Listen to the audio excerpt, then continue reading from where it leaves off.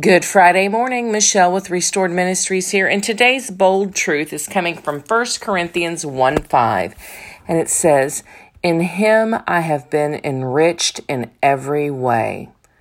Some of my greatest gifts were obtained through my deepest pain. Some of my best gains were obtained through my greatest losses. Out of all my pressings and pain came some of the Lord's finest perfume. The Lord has always been with me, no matter whether in my deepest depths or my highest heights. I'm so glad I stopped fighting and running and allowed God to do the enriching.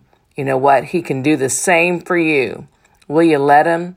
Remember 1 Corinthians 1:5. In him I have been enriched in every way.